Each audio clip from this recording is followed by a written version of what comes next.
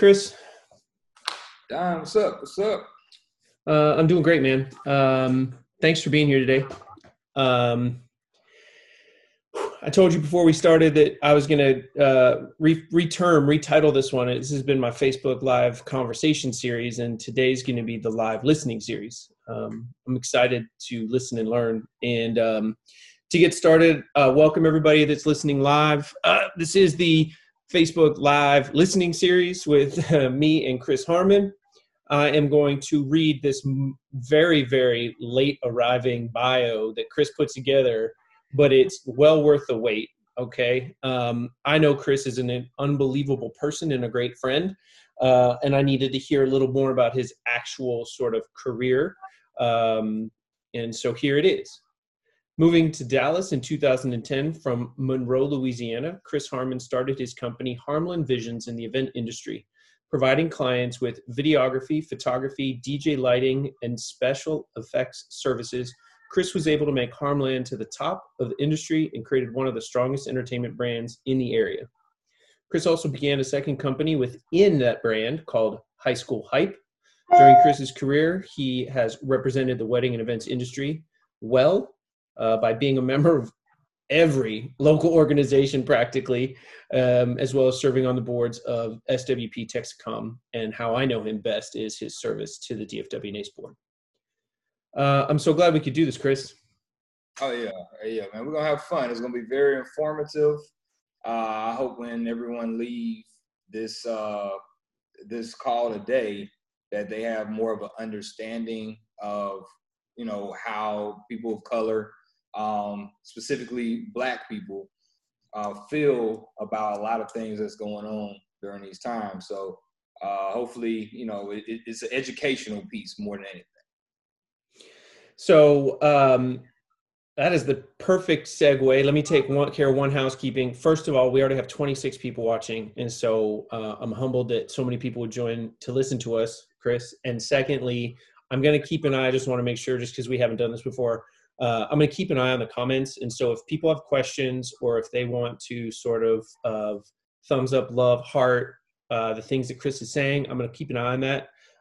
So I'm not distracted, Chris. I'm just kind of keeping an eye on that as well. And I think we should jump right in, man. In light of current events around the nation over the past week, what's the first thing you want to say or share to the audience? Man, I just want to say, man, the things that are happening right now is hard.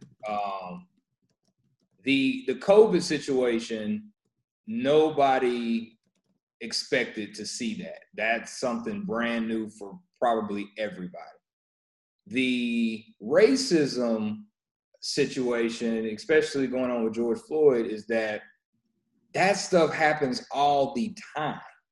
And what's happening is just Black people are tired. Like it's over. It's like they tried everything that they could do. So everyone's seen the end of it. It's the downhill side, where it's new to some because when it were first happening, things were either taken as a joke. There was a lot of conflicts. There's a lot of questioning. Well, maybe that happened. Maybe that happened. It's not any of that.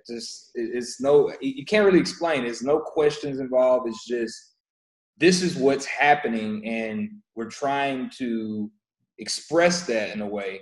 And now with the destruction of downtown Dallas and all the cities amongst the United States, it's sad that it has to come to this. So it's a lot. And I know some people, I've seen a lot of comments on Facebook, man, and some are very disturbing.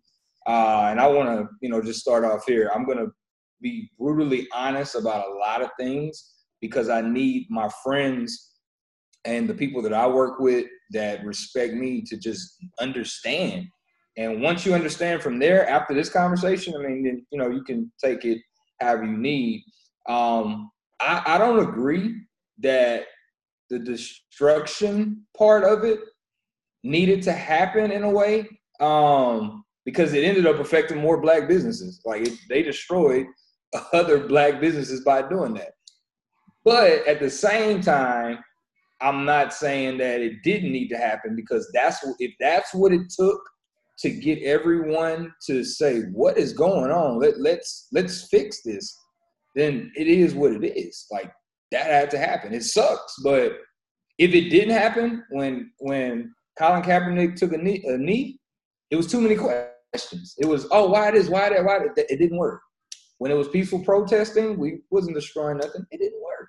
So it's kind of like a kid, you know, like, and I don't condone, you know, whooping your kids, but if you, probably my generation and older, we got whoopings. And when your parent tell you to stop, you don't listen. She yelled at you, you don't listen. What's next? She's gonna take that belt out, and then you all of a sudden start listening. So that's the way. This is harsh reality. It is what it is, and that's what it took to get to where we are today. So, first thing that you said that really hits me hard, really hard, as is this stuff happens all the time. And I think that the reason it hits me so hard is because even as somebody, I consider myself to be an ally and somebody that tries to pay attention, it's not in your face unless you're living that reality. And so this has put people in the uncomfortable position, admittedly, the necessary uncomfortable position of it being in your face. And this wholly irrational, unacceptable, intolerable existence requires a wholly unacceptable, intolerant response. And that's sometimes requires, like you said, more destruction and more damage. I mean, I just really want to get right at it.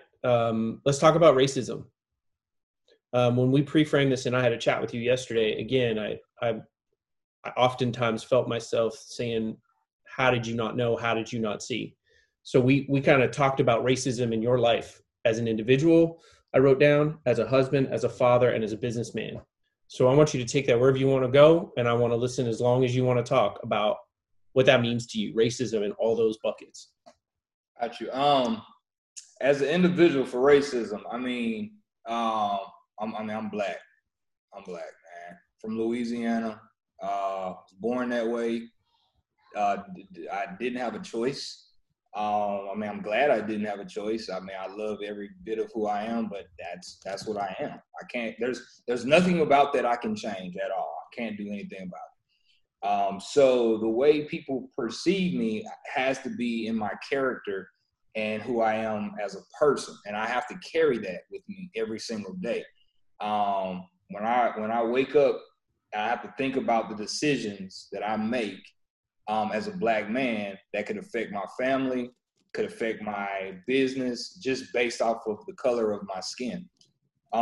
There's times where I can disagree with something and I got to bite my tongue because it's like, okay, if I say this, I could get upset and then the police get called on me, or I could, be judged off of every little thing because it doesn't agree with white people or agree with the company that I'm around. So there's a lot of times where I'm in situations where I'll have to leave early or just stay out the way. And I shouldn't have to do that. Like, I should be able to just walk and talk freely just like everybody else. But that's the reality of it. And I don't know, like, I'm 32. And I don't think that if this thing ended today, that my mind would shift to where, like, oh, I don't have to do that anymore because I'm 32.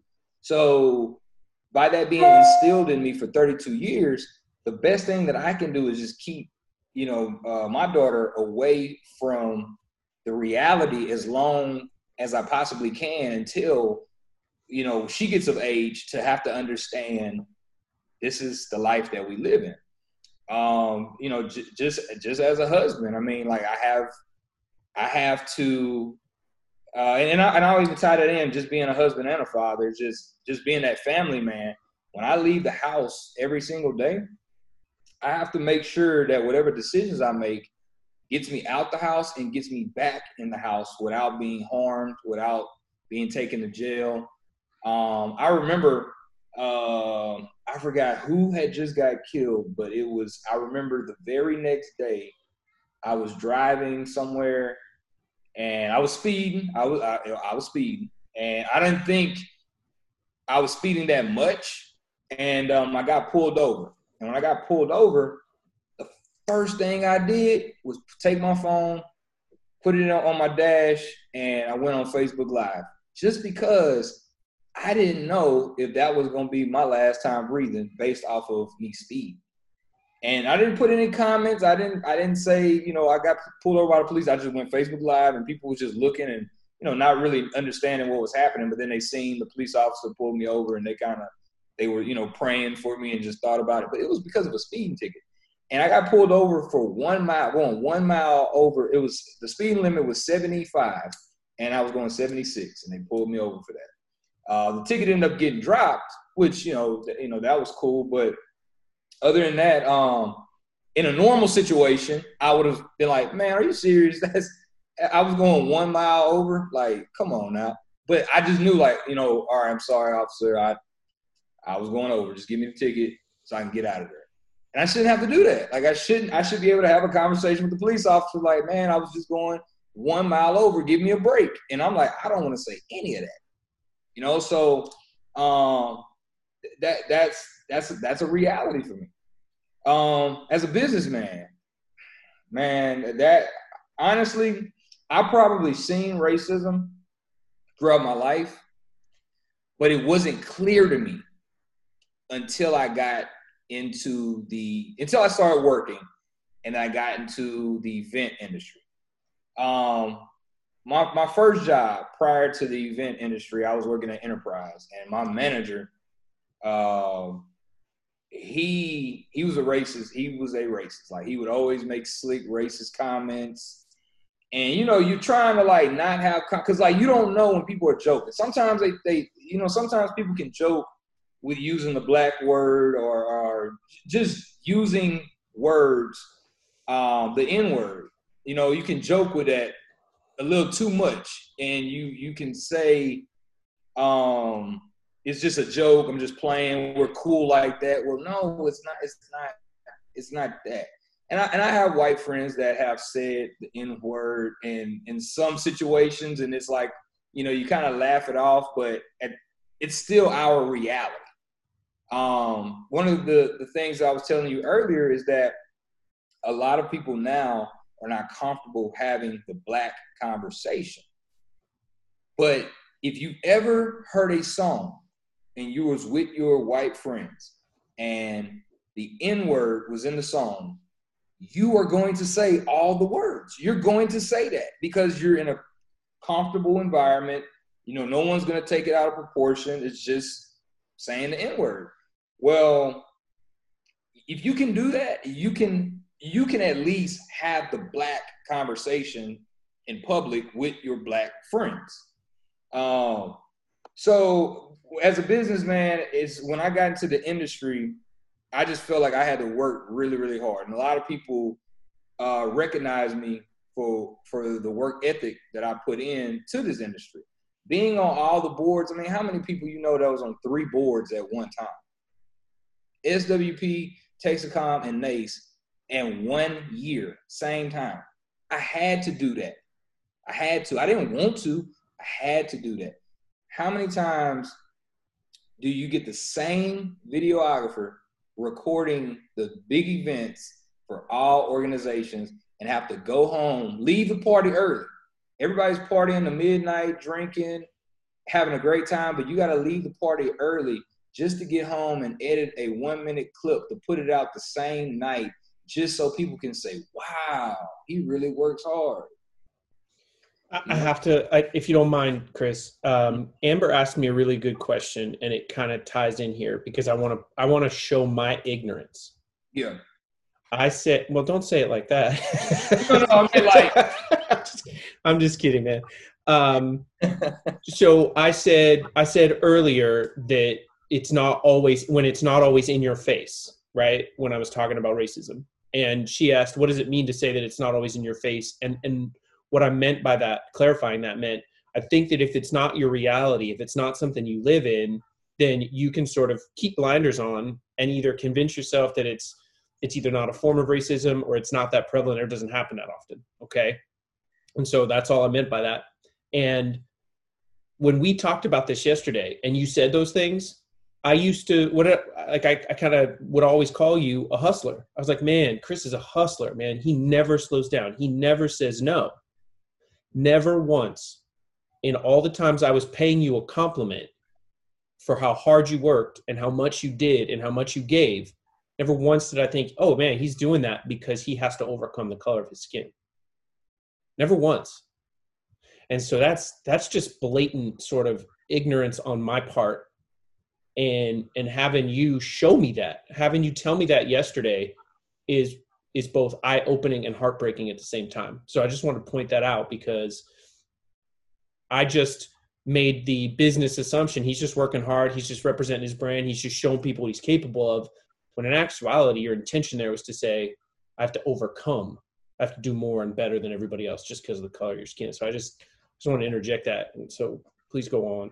Yeah, no, that's 100% of the truth. And I'll even tell you a story with one of my DJs, man. One of my best friends DJs with me, and we was going back and forth on his pricing, and I'm like, man, we gotta raise your pricing and get you up there. And he was like, nah, man, I'm good where I'm at. But I'm like, no, man, you're like one of our best DJs.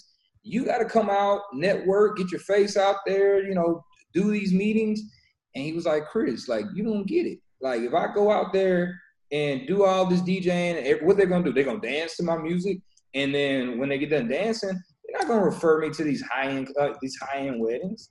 I got to charge $1,200 or $1,500 at the minimum. And then what sucks is that you'll be in these conversations with other DJs or other videographers, like, hey, you guys need to raise your price, and your pricing needs to be at this point. But then when you prove that you're at that point, but you don't have that support from anyone, it's like, well, I got to settle for the cheaper client. I got to in order to put food on the table.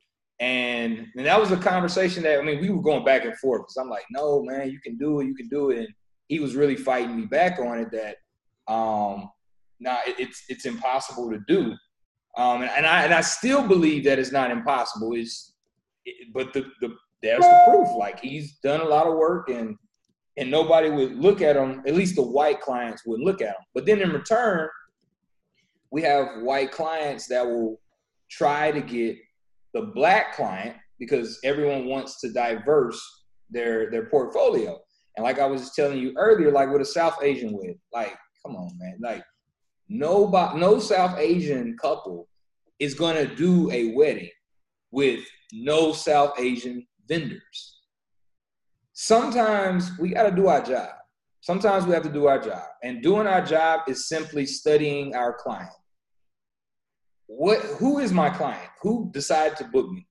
Let me put you with vendors that I know fits you versus forcing your own into that couple. I don't believe, and I wish I could see the day, but I highly doubt that I could get a South Asian wedding and it just be 100% black vendors. There's no way. We don't even know all the culture. We don't even know all the songs or the culture and all the traditions and things that come with that. But part of your job, if you want to diverse your portfolio, you have to diverse the people that you work with and associate with in order to do that. And that's the piece that I think a lot of people lack on. I had just a couple stories. There was a time where I built a relationship with a planner. And again, when I go into these networking events and stuff, and I don't necessarily think that I'm going to get business like the next day. I do understand it takes time to kind of, get into that mix, especially when we do events. Most of our events are planned a year out. So it may be a minimum of a year before you get in that next rotation or whatnot. But I had a really good relationship with a planner. We would go to conferences together. We was always drinking and always having a good time or whatnot. And I made it clear as to what I do for us to be that close. And one day, they had a couple, and the videographer had bagged out for whatever reason. Something had happened. And I was, I was off. I was minding my own business and whatnot. And the couple not the couple, the planner had got on Facebook and was like, hey, I need a videographer tomorrow or whatnot. And I didn't see the post. Like, I didn't even see it. But everybody was booked that day except me. So another planner called me and was like, hey, I got a last minute event. Like, I need you booked. So boom, I'm booked now. The next day comes around and the planner that I had a relationship with, originally made the Facebook post and everything, texted me the day of the wedding like, hey, I know this is a long shot, but are you available for this wedding? I'm like, no, I just got booked last night. When I got to the wedding that I had got booked for that night, another vendor friend was like, hey, man, did this planner ever hit you up? I was like, yeah, she hit me up today. He was like, man, she texted me last night looking for a videographer, and she sent me a list of all the videographers she had reached out to and couldn't find nobody. And what hurt me in that conversation was that it was like 10 videographers, and they were all white videographers, all of them. All good videographers, like nothing against them, all good videographers. But I wasn't, after spending all that time and drinking and having, this relationship, not one time was I even a thought, on that list or whatnot. And it was like a desperate need at that point.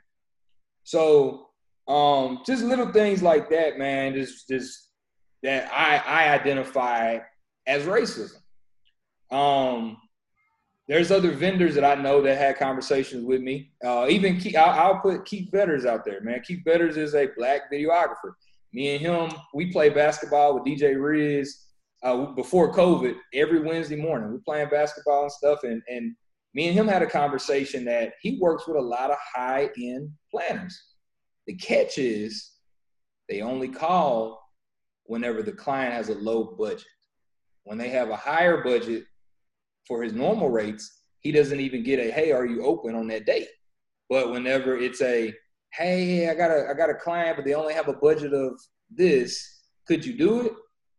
And he'll do it. He does it because he's trying to build a relationship with the planner, get the white weddings, but they won't respect his price range. Mm-hmm. So those are just things, and we can say racism or it's just things that people need to be aware of how we view it. You necessarily may not view it as racism or you not doing anything wrong because it's something that you don't have to deal with every day. But for us, it's super noticeable. And that's why we create these black groups where it's like, keep the black dollar within the black community, book only black vendors. We don't necessarily see like people saying book white vendors only. You don't see that, but that's kind of how it just happens in a way. So it's kind of happening without, necessarily being said. So I want to point out a couple things. So Ben and Chris Q are on, and they're listening and making comments. And do you know Ben and Chris Q, photography team? And Ben builds these amazing Ferrari of computers. He's so talented. And they're obviously people of color. And Ben has pointed out something that is, he makes it jovial. I'm going to point out he makes it jovial. I find it heartbreaking that he agrees that you have to work twice as hard, but he always finds it funny that people ask him routinely how he's going to be dressed at the wedding. And then his very talented wife chimes in and says, or they hand us dishes. Because when they show up, of course, if they're people of color, they're not there as talented visual artists that create some amazing and beautiful wedding images. They're there because they're part of the service staff. That's again, one of those times when I look at it and I go, man, because I don't live that existence, no matter how much of an ally I try to be, I was ignorant of it. I just want to point out for everybody that's watching, it's not willful ignorance, it's ignorance. And now that I've been educated, I will no longer possess that ignorance. And I want to pivot you a little bit, Chris, if you don't mind, because one of the things you talked about yesterday that, and I told you I wasn't getting emotional. I told you, but it's unlikely because it's so near to my heart. We talked about being in an association together and how much work we've done together and how much I value and appreciated your contributions when I was working alongside of you. And when I was the president of the organization, you never said no. You always gave hard. And you pointed out, I'd like you to tell a story about how when you walk into those meetings, how you oftentimes feel. You remember telling me that story? Yeah. When you walk into a networking group, so like, all right, put it like this: networking it's hard. It's not easy, and there's a lot of extroverts and introverts out there. There's a lot of people that's never been in a big group in their lives, and this is white and black. This is not just black. So when you go to a networking event, your mindset is, man, who can I connect with? Who can, give me business? I need my business cards. I need to be dressed the right way. Like, you just want to make a good impression. Well, black people got to do all of that plus be black. So when you walk in and you see no black people in the room, it's a little harder than the normal person networking for the first time. You see the different cliques, no one really comes up to you and break the ice. The people the people who are the leaders of the organization, they don't see color. And that's the problem. It's like you can't assume that everyone is going to feel the same. I know a few planners that even told me, like, man, when I walk in a room and I don't see any black people in the room, I don't feel like people are going to connect with me. I'm going to think like, am I going to get anything out of this because I'm black? Do I belong here? It's a very harsh reality. Sometimes it can be overthought, but sometimes it is a true, real feeling that when you walk in and people aren't greeting you and treating you as such, you instantly clock out. And it's like, okay, I don't belong here. Then you end up leaving early. You wait until everyone's brought to the meeting room. Once the announcements start, you slide out the back door just because no one's really talking to you and interacting with you. They'll, if you get into their circle, they'll laugh and shake your hand, but then they'll turn their shoulder and continue talking to who they were talking to. So if you've ever been scared of a clique, or you didn't want to, you couldn't break into this clique and you thought something was real cliquish, well, add being black to that too, because then it's like you're really not gonna break in. Even for me, it was so difficult for me to break in into networking. As much as I talk, I really am not a big networking person. Like sometimes I go to a networking event and I'm really like, I just want to talk to the people that I already know, and I kind of stay by myself, and then people gravitate towards me. So it helps me talk to other people. And I constantly show up year after year after year after year, meeting after meeting after meeting. I constantly show up, and at some point, it ended up working. But I felt like it goes back to that's what I had to do in order to support my team and to support myself. But a normal black person just going into that, no, it's not the same. You definitely feel like the world is against you, and you're there for no reason, and then you end up leaving and never coming back. And then how we as leaders in the organization, we respond to that by saying, oh, well, no, you just got to keep on coming. You got to keep coming. You got to keep coming. And we're overlooking the sight that person is feeling that they're not being welcomed because they are black.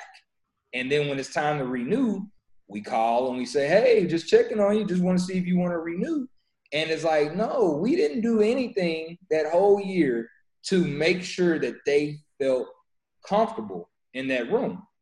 One of my pet peeves, man, is that, and I tried to like push it like indirectly because I didn't necessarily at the time want to make a big conflict about it. But when there's these big events, the Vendy Awards, the Nays Gala, SWP Gala, like those things, I always wonder, like, is there a person of color in that committee? Is there a person of color on that vendor list? Is there a person of color gonna be recognized? Because all of these things matter. Again, and I want to keep interjecting this, you may not see it as an issue because you're following the book, you're following the rules. Think like the Vendies. Like I'll just use the Vendies for example. The Vendies, like the members vote on that. There's nothing like nobody can do about that other than the members vote. Like it is what it is. But it doesn't defeat the reality that people of color are not being recognized at all. I was telling Sarah Beth this yesterday. I don't think she won't be upset about this. If they ask Sarah Beth, will you plan the Vendies? Sarah Beth will take it like, oh, sure, no problem. Yeah, I could do that. If you tell Ray Theta, will you plan the Vendies? That is a huge, huge thing for the Black community. It's huge. Some of these small victories are the world to the Black community because one, we have an opportunity to show our talent and our skills. Two, the fact that it was even a thought, like it was like, hey, I like what you do. Like, I like your work. I think you were pretty dope. Like, I would love to see you put this big event on. But when it don't happen, it comes off like we're not good enough. And that's where the problems and stuff come in at. When Janae DJ and that's Rose Red, for those who know, a lot of you had an opportunity to see Rose Red DJ on several opportunities. When Adam Wilmore texted me and said, hey, man, you think one of your DJs want to DJ? Well, he asked for Rose Red because Rose Red had just DJ'd at Nace Evolve or in our private party. He said, man, you think Rose would DJ the Nace Gala? And it was no question. It was like Rose didn't even have a chance to even say yes or no. Like I told Rose, you're going to do this, and this is how you're going to do it. And we can't mess up. Like we can't. Sound has to be perfect. Cables got to be tight and neat. You got to play. You can't play the same songs that a normal DJ will play at these events. You have to go above and beyond, get them dancing during cocktail hour. Because the end of the night, we're going to Jordan Kahn. We're going to hear his band play. So, no, you have to dominate the cocktail hour. You have to make people remember the cocktail hour before the party just because you're Black and just because you need people to remember your name.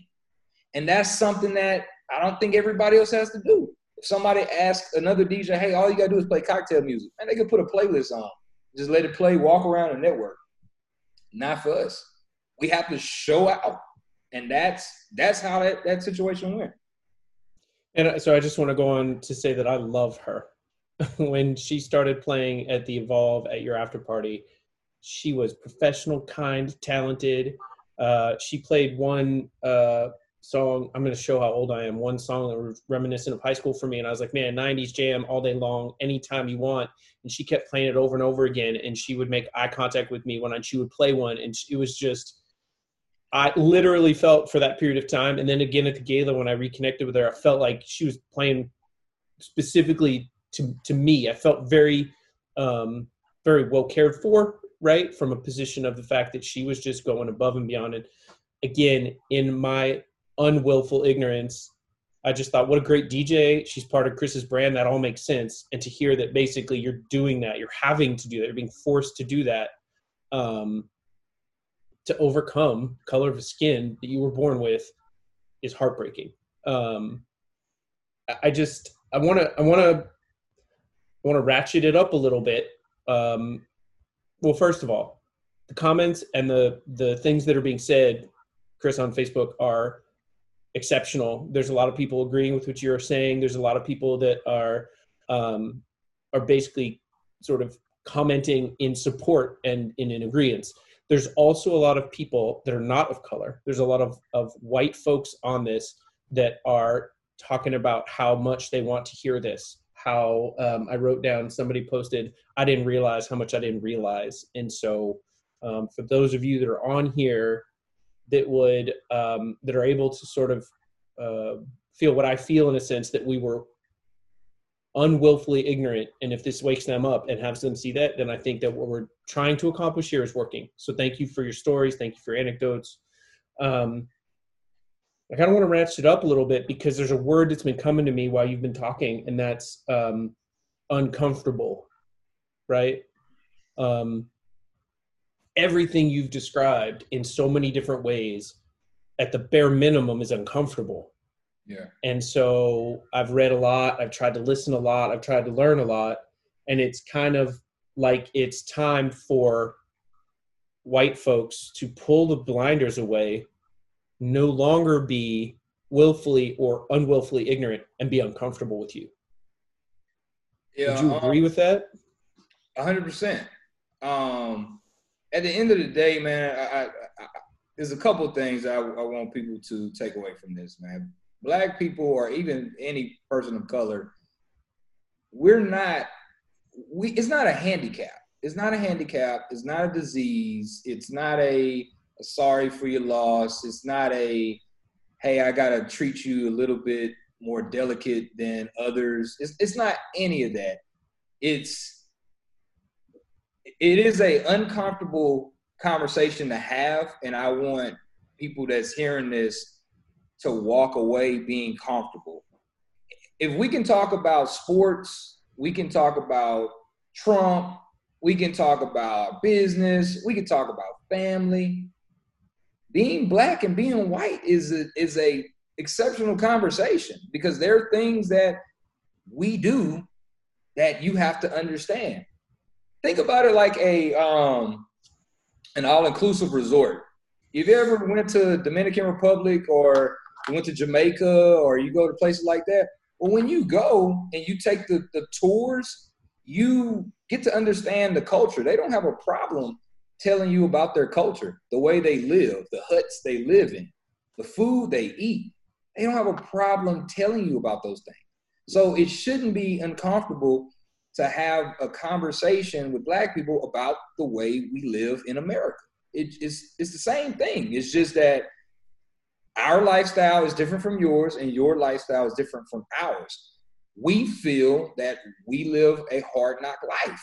And here's examples of how we feel that way. And it's a debatable. It's not to say that nobody else nobody else had a hard life. That's not what we're saying. We're just saying that we have an extra thing that we have to deal with too. And in a perfect world, we just hope that people would overlook. If we all do our jobs, it should get overlooked. If you refer me to one of your clients and your client just didn't book me because they just didn't book me, then cool, they just didn't book me. It is what it is. But if it's let me just book the same people of my color, and without even saying it, that's different. I never even had a shot. I never even had a chance at that.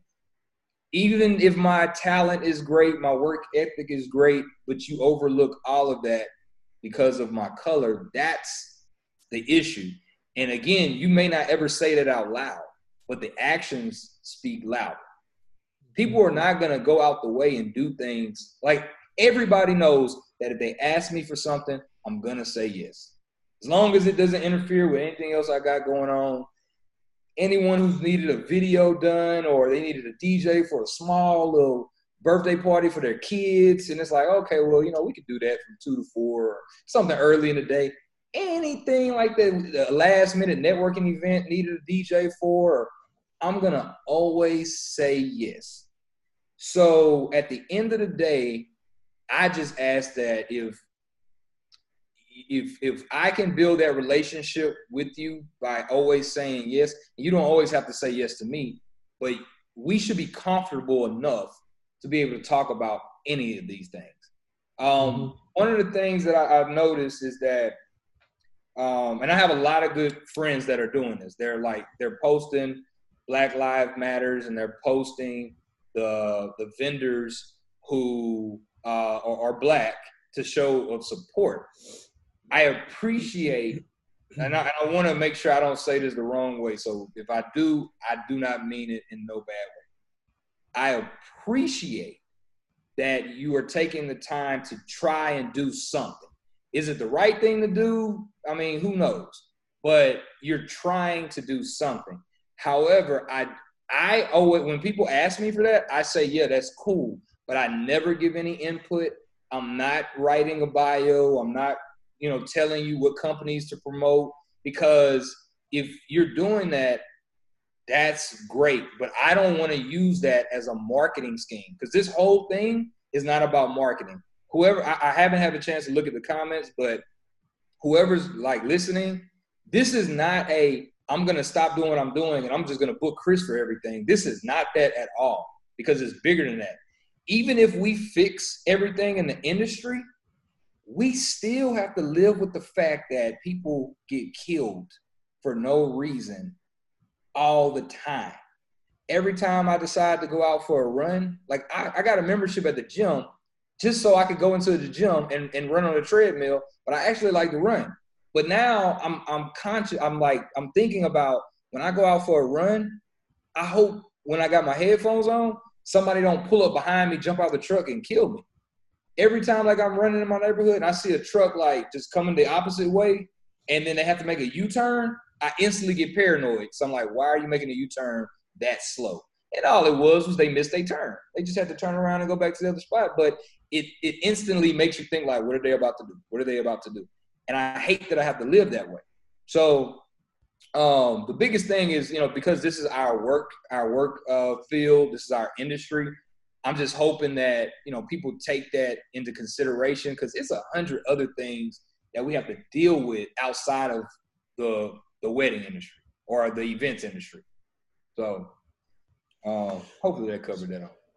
Man, well, not only did it cover it all, it took us back to a place that we, when we started talking about how racism affects your life, we talked about it as an individual husband, father, and then we kind of got rooted in businessman, because that's so much of what we do together. It's so much of who we are, and it's so much of the people that are watching. But man, I got to tell you, the fact that we kind of moved back up to a place of how does racism affect you as a man and as a father, as an individual, I don't think that's unwarranted. And I think the things that you just pointed out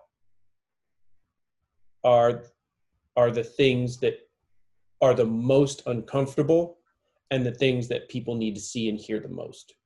The idea that you wouldn't be able to go out for a run, it kind of pulls it back to business a little bit. But one of the other things is you told me that you had to leave events early, and you said, I just got to get out of here because I don't want to be driving much later at night through this area.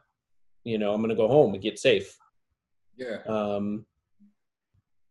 And that is, again, in my willful ignorance, would look at that and be like, oh man, Chris he's probably hustling. He's probably got to go home and edit a wedding. And in actuality, you're like, I got to get out of this area of town, because if a black man seen driving around in this town, in this area of this town, it's more inclined for me to get into trouble for doing absolutely nothing. And so just think about after a networking event. I'm pretty sure everybody can attest to this on here. Like just a nice, let's just say we're at the House of Blues downtown, and we Ubered, or we parked, down the street or something at one of those parking garages, and you're drunk and you're walking to your car, and then you may have an argument or a joke or anything, and a police officer or anyone sees a black person walking with a group of white people, and everyone's loud. Do you think I really want to deal with that? Like, oh well, we were all drunk, and we were all coming from the same party, and we were all joking and playing around, but I'm the only black person in the group.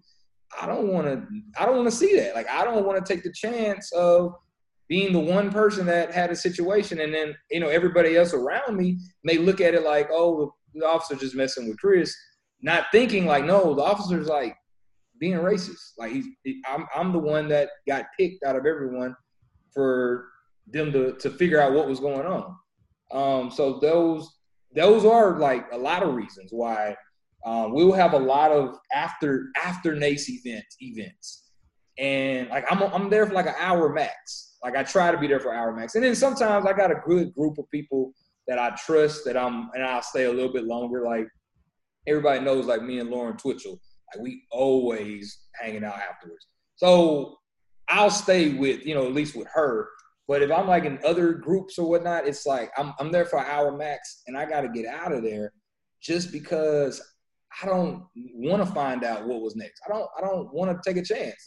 I'd rather just go ahead and go home and be done with it. I had a great night. I got the network. It was all fun and games, and I'm out of there. Now, sometimes it's sad, and I do this on Wednesdays. I go to knockouts on Wednesdays with my black friends, my fraternity brothers. So when I'm done with NACE, I'm going to knockouts on Wednesdays because I'm in a black community where I know that I'm not going to get in trouble over it. The police officers are black. The owners are black. Like, I don't have to deal with all of that. Even though I'm not really the guy that gets off into getting in trouble and stuff like that anyway. But I don't have to think about it. And that's the part that I wish I didn't have to do in the industry neither. I wish I could just be in the industry and just whatever happens just goes on, but I don't have to worry about, oh, I got to go to jail and all this stuff too. Like, or get killed. So that's just a big thing for me. Man, so I've got some questions here that I'm going to pivot back over to, but we've covered a lot in the first 45 minutes. We covered everything from, let's say, sort of at the most inconvenient and unfortunate, it's the hard work you have to do to overcome the color of the skin that you were born with from a business perspective, right? All the way to the fact that right now, a very, very bright spotlight has been cast on the fact that in society, people are weaponizing things that should make you feel safer, that make you feel the least safe. And to me, that's heartbreaking. And I think that it's something that people on this call need to hear. It started with Amy Cooper in New York City in Central Park, where she weaponized a phone call to the law enforcement people to say that she was being attacked by a person of color, African-American man. And the fact that he basically, at his core, had to think the thing that should keep me the safest has now been weaponized against me. So I just want everybody to, on a call or just listening in, to think about that span, because for me, whatever part of it I was able to see and whatever part of it I was not willfully ignorant of, this has been unbelievable, and I hope to do better. I've had a lot of questions in the comment section, Chris, about what can we do? Michelle asked, sort of tips. What can we do as allies, as white people, or I imagine even people of color and other African Americans? What can we as a society do to be seen, to help you be seen? Ashley Thompson asked, what can we do specifically maybe in the weddings industry? So maybe we attack this from a couple different angles. Let's start with overall society. Let's answer Michelle's question. What can we do to help fight racism, help you be seen, take away this? So I'm gonna say a couple things to that, man. Because if you ask other people of color that question, they probably won't give you an answer, because it's more of like, it's personal. Like, it's a thing right now where it's like, it's been going on for so long. So the first thing is really just being aware of that. Just being aware of what it is. If I had to make a suggestion, I would say, man, start with your kids. Start with your family. Start in-house. Correct the issues that are in-house. If these things aren't being talked about in-house, they are being talked about at school amongst their friends. And how their friends are raised is what they're going to give to your kid. But in your household, you're not going to talk about it because you're thinking by you being silent and not talking about the racist issues in your home. Doesn't do any good if the other family talks about racism and they are racist and their kid teaches your kid racism. That's a problem. Speaking about it, not being afraid to, I have my logo behind me, but I'm black first. I'm the black guy before this logo behind me. So if anyone feels like, oh, I'm going to lose business because of the way I feel and the way the support, you gotta check yourself. Like, which one is more important, your values or your business? At the end of the day, like, business is business. DFW is so big, you're gonna still get business. People are gonna probably love you more because you stood up and you supported what it was. But you can't sit back and be silent. That's what you can't do. Because it comes off as, if you're silent about it, it comes off like either you are racist and you don't agree with it, or you don't know what to say, but are you seeking what to say? And then once you seek what to say, do you go out and say it? And if you don't, then it's like, well, I got to protect my brand, so I don't say anything at all. So identifying the situation and doing the best that you can internally to change. But I don't know what I couldn't give you a step-by-step tool or whatnot, because at the end of the day, too, I don't want to make this a handicap thing. Like, I don't want to say, like, oh, well, this is what you should do. I just think that everything should be pretty conscious. When you walk into a room, let me just say NACE Gala, and you put together a NACE committee. A NACE committee for the NACE Gala. You think about it as, oh, I'm just putting together a committee. We think about it like, is there anybody of color on that committee? So that's the mindset that you kind of gotta have, and it just kind of gotta be fluent. Like, you don't have to say it out loud. If you're the person putting together the committee, you can just say, okay, I want that person, but in your mind, let me ask somebody of color to be on this committee. And you don't have to make it a big deal. Just, hey, Chris, can you be on this committee? Hey, Lance, can you be on this committee? Hey, Amber, can you be on this committee? Like, get people involved, because then that shows that you're trying to keep it diverse. And the person of color that you bring in is going to bring you other color ideas. They're going to say, hey, look, I think we should have this person as a vendor, or that person should do this, or maybe our theme should be a Jamaican type theme, or like, let's take us to an island type theme that's going to bring people of color. They're going to suggest these things. They're not going to suggest a night under the stars. They're not going to suggest a Hollywood thing.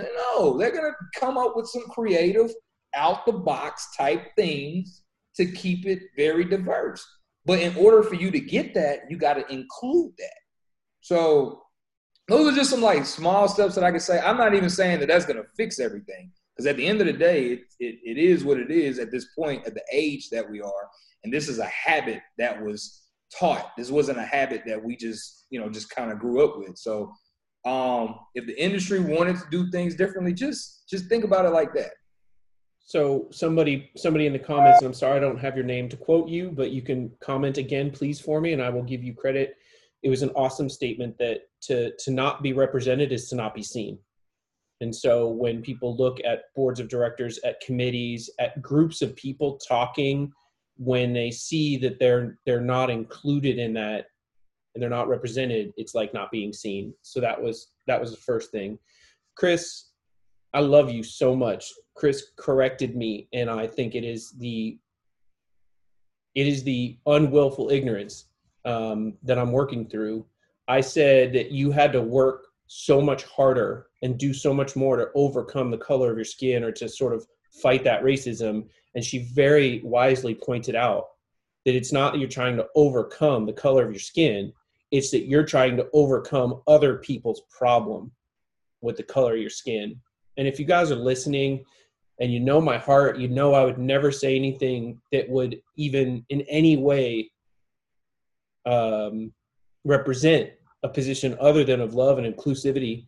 But it's just that simple wording. Words matter. And so thank you, Chris, for pointing that out. I think the other thing I heard there, Chris, is to talk to your children, man. Frankie's 3.5. And unfortunately, she doesn't have any friends right now because she's stuck in this house with her parents 24/7. But I'm so fortunate that we live in a community that has a lot of diversity. And so she has been around people of color her whole little existence, including neighbors and friends. So I think that is the best advice. The other thing that we talked about yesterday that I think would be a great thing to say on this call is that you said it actually, if you don't mind my paraphrasing you, that there's nothing that we can do to fix this root cause. You just have to do something, and doing something sort of imperfectly is better than not doing anything at all. Yeah.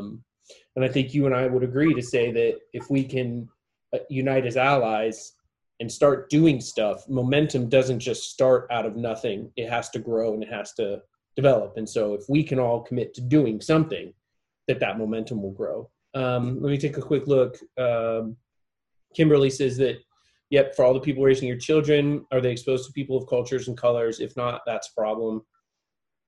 Lance, 100%. He says it has to be intentional. It's not going to happen by happenstance. You have to want it. You have to commit to it. Hala says she feels hopeful when she sees how children think and who their friends are. Cassie Brown also complimented Chris on her wonderful correction of language there. Amber says, everyone is going to make mistakes on this journey. It's important that we don't allow making mistakes to get in the way of making progress. 100%. I am not ashamed to admit this, Chris. When we started talking about this on Monday night, and then you and I talked on Tuesday, I was willing to admit how fearful I was of having the conversation. Yeah. Not because of the conversation, but how it was going to be perceived, how it was going to be received. And you and I just basically went all in and said, just have to do it. Just have to do it. We try to prepare for it. I'm trying to do the best I can to moderate, but at the same time, this is the Facebook Live listening series. So let me get to my next question, guys. We kind of touched on this already, but yeah. I want to throw one thing out there that I mentioned to you yesterday that and this kind of goes back to just an experience. I have some friends that's in the industry, and for a long time, they didn't put their picture on their website or their social media. You go through their social media, you don't see a picture of them at all. If you go through their website, there's no like about me, meet the owner page. It's just the page with, all the services and stuff. And the reason why they didn't do that was because they're Black, and they didn't want the client to judge them off of the color of their skin before they got to know their personality. It's kind of like what we like to call it. It's kind of like pricing, where the company doesn't put their pricing on the website because you want the client to reach out to you and you got a chance to sell them. And then, you get ready to tell them like, hey, this is a big hefty price tag, but you got a chance to show your personality. You got a chance to show the importance of your service. And then boom, there's the price. Same thing when it comes to Black vendors. A lot of them didn't have their faces on there. So when the client called and inquired, and then they set up that consultation and they met, they could have already lost the job once they set up their consultation, but they had a chance to talk them into it. And that was a big thing. That was a fear for a lot of Black vendors for a long time. And I'm happy to see, like, a lot of the Black vendors I know, they changed that. Now you go on their page and it is what it is. They're living their truth, because we can't change it. We can't hide forever. We can't do this. Like, it's tiring to try and do that. So I didn't want to, I had a note about it, and I was supposed to say it earlier, and I just wanted to just bring that story up before I forgot about it. That I once again can admit to my willful ignorance again. I never in a million years would have thought of that, especially as a visual artist. I would literally be like, hey man, why don't you have a headshot? I'll be happy to take your headshot. You get, never once thought that that's something that somebody would have to sell over. And that's my fault. That's my fault to be that willfully ignorant, non-willfully ignorant. And so thank you for opening my eyes to that as well. All right, guys. So we're at about an hour. We have a couple last things. We talked about it yesterday, Chris. So much of this conversation is heartbreaking and challenging and sad and eye-opening. And I mean, we can describe it a million different ways. And I wanted to sort of upswing it and then we're going to give some resources, and then you can kind of share any final words you have. But as we upswing it, what else can we talk about from a perspective of making change, making progress, things we can do? So we talked about, and we can talk about it from a variety of different sections, right? We can talk about it as an individual, as a father, as a businessman. Again, what can we do? What else can we do? We talk to our children. We raise them with this understanding. We make sure that they're not ignorant of what's going on and they affect change. I think it was Lance posted about working twice as hard or working harder to ensure that our lists of people that we recommend represent the diversity in the community and in the industry. Is there anything else you can think of that we can share with the audience to make change? Man, I think we definitely cover a lot of stuff, man. Like, I'm really big with the starting with the kids, because if it doesn't happen for me, at least I know that when my daughter's of age, and if she decides to be in the wedding industry and all our kids are in this industry at the same time, at least this conversation was done, and we could make some type of change within. I just think that it should be and this goes for me too. This is not something that just white people have to work on. Black people have to be open to receiving the willingness of white people who wants to help. Because I know sometimes we can get so in our thoughts like, oh, they're only doing that for their business, or oh, they're only doing that because, and I get that too. I do get that too. But some people are not like that. Some people like yourself just wasn't aware, and this is mind blowing. And you have to take this in and grow with it. And we have to also be able to receive the growth as well to help. So it's not a one-way street at all. It's not that at all. It's just, I think we have been doing it for so long, like trying to fit in, that we're tired. And again, a lot of this comes from the energy that happens outside of the industry. And then we take that and mix that into what's going on here. And it's like, okay, I'm done with it. So it's definitely a mental thing. I would say, man, just be mindful of who we say are our friends. If we're going to go, and it's not going to happen all the time, but sometimes we'll have like gatherings and stuff. Just ask one of your colored friends, hey, man, we're going to go hang out over here. Like, make them feel included. Just little things that you would normally do with your all white friends. Add some of that to that. They may not show up, but it's the fact that they were included. I'll tell you, like Renee Steele, every time she goes to the pool, unfortunately I have a lot going on, so I couldn't go, but she includes me in that text message. Hey, we're going to hang out at the pool today.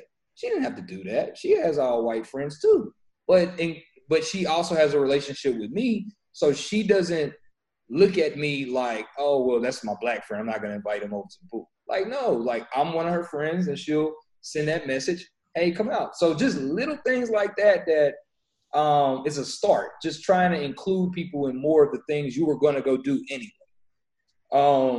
When we're in our networking organizations and stuff, just be inclusive. Just make it diverse. Again, it's not putting up a sign yelling, hey, we're looking for a black person to be on this committee. Like, no, don't do that at all. That's the wrong thing to do. But just being thoughtful about it, bringing somebody that you know and trust, like me. I think me, Lance, Kimberly, Amber, we're all heavily involved with NACE. So if it was NACE related, if any of us was in there, we're gonna help bridge that gap. That's what we're gonna do. But if none of us were involved, then that's where it's impossible to help build, bridge that gap. So that's just my thing. Just be thoughtful of it. If it fits, it fits. If it don't fit, it don't fit. Don't force it. It can't be forced. It has to be something that is genuine. It has to be something that makes sense. And everybody just wants to be treated the same. If we're not going to see color, then everyone has to be included the same. But you also have to understand that a person of color's struggle is going to be a little bit different. And it's not to be a handicap, but it's just to be noticed. It's just to be aware of. And the language you used is so important. And I think that one of my takeaways, one of the most important takeaways for me is there's no act that's too small. I think people feel like, oh, well, if I just do this little thing, it's really not going to make a difference. And they convince themselves out of doing it. I know that I will never allow that to be the case again. I will always do the little things because I think we can all admit that sometimes enough people doing the little things move more mountains than one Herculean effort. So thank you for that language. Let me scroll through comments. Just a lot of comments on here, Chris. A lot of comments thanking you for your honesty and transparency, for taking the time to share your story. I love that I see a lot of white folks on here that are saying this has been so unbelievably eye-opening. Based on the horrific and tragic events of the last, I guess now we're on 10 days, my only hope from all of this is that that this doesn't come to an end, that this is truly the sort of incendiary event that affects real change. And I hope to be a part of that. I wanted to share a couple of resources, and Chris, you can jump into, we're also going to come back to you for some final thoughts, but I've been doing a lot of reading, learning, and listening lately, and I just wanted to throw out a couple of my favorites. Equal Justice Initiative by Brian Stevenson was something that he formed, and it's an unbelievable organization that fights injustice. Of course, the Southern Poverty Law Center, both of those entities are on Twitter. His book, Just Mercy, is not only a book that I got when I had an opportunity to meet him, but it's also right now a movie that's currently streaming for free all throughout the United States on different streaming services. So he's one of the people that I've looked to. His articles, his words have been very helpful to me. So if you're looking for resources, there's a few. I'm also going to collect resources and put them in the comments of the video. So if you want to stop back by, and I'll also try to publish them elsewhere, because I think your words are right, Chris, is that we just have to do something. We just have to do something. So let's see here. Yeah, lots of Lance. If you want to get the visual of what we're saying, thumb through the history of the DFW NAICS Industries Pickers. From then to now, two different worlds. But that's because of the intent of Chris, Amber, myself, and the others to ignore stats and show change. Not coincidence, and unfortunately, not by broad invitation. Let me, so what Lance was talking about, this is probably one of the last stories, but with the Vendy Award nominee thing, it was big. It was bigger than what you could imagine. And what I wanted to say was, and Shashoran mentioned it yesterday, and it was so funny because I'm not big on awards at all. I'm not, like, and that's not something that I look for. I'm not that. The purpose of it was there weren't any colored people being nominated or winning the awards or even being a vendor. I don't even know what Black people was a vendor until, like, when Twitchell was over it, she had me do the video and whatnot. So it was an effort for me and Lance and Amber and Tashorn. We were just trying to get people of color involved. So at this last Vendy, when I got nominated, it was important, like, hey, man, we're going to buy tables. Let's get, as many Black people as we can get there. It was just a big thing for that nominee. So when I kept saying, like, man, I already won. I won because I just wanted people of color to be involved, and I wanted the people of color to know that it can be done. So, and I think we accomplished that. And then also what Lance is referring to is that when you look at photos, if you just go back and look at events, you'll see it in the photos that there's no people of color or very few people of color. You may see the same couple people, but you would see a room filled of whites.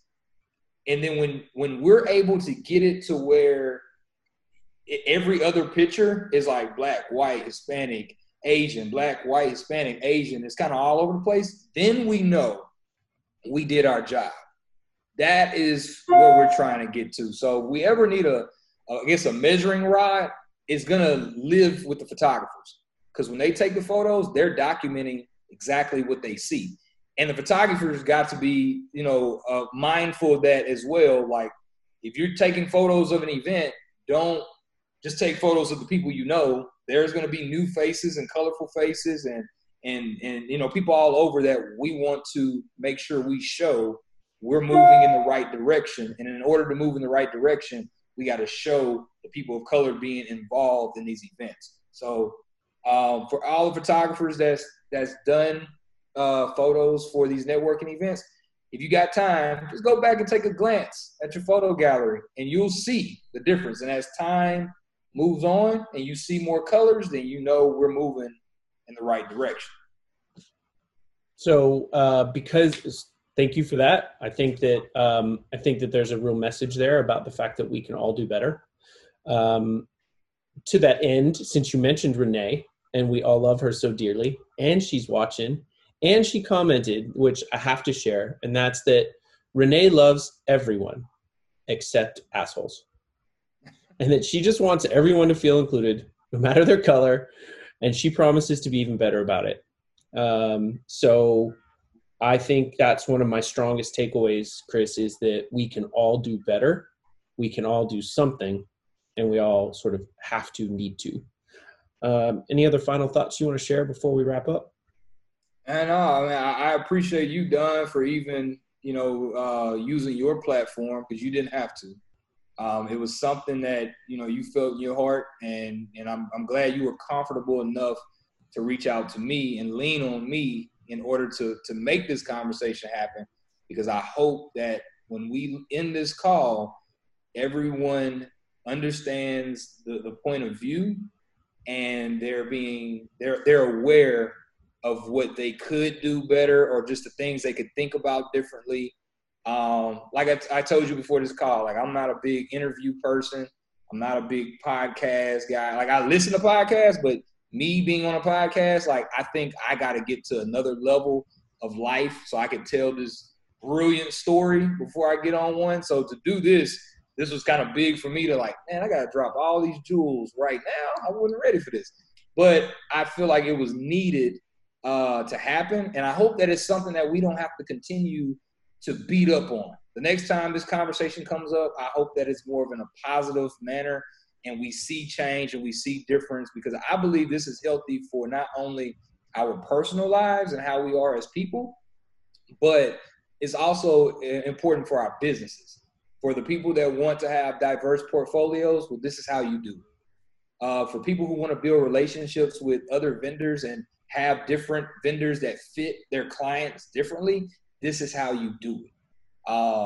When you just kind of stay in that bubble, that's all you get is that bubble. And then, you get assumed that that's how you are. So that's just my final takeaways, man. I represent a Black man and a person of color before my company. And I hope that everyone could just respect our views and our thoughts on the things that we go through. I know everyone has different opinions on comments and stuff like that, but it's something that you can always have an opinion. Just know that you don't live this way. So some of the things you may say, you got to be cautious of that, because you can say the wrong thing. It's okay to express your thoughts, but if you act like you live that way and then express your thoughts, that's the problem. That's the issue you don't want to do.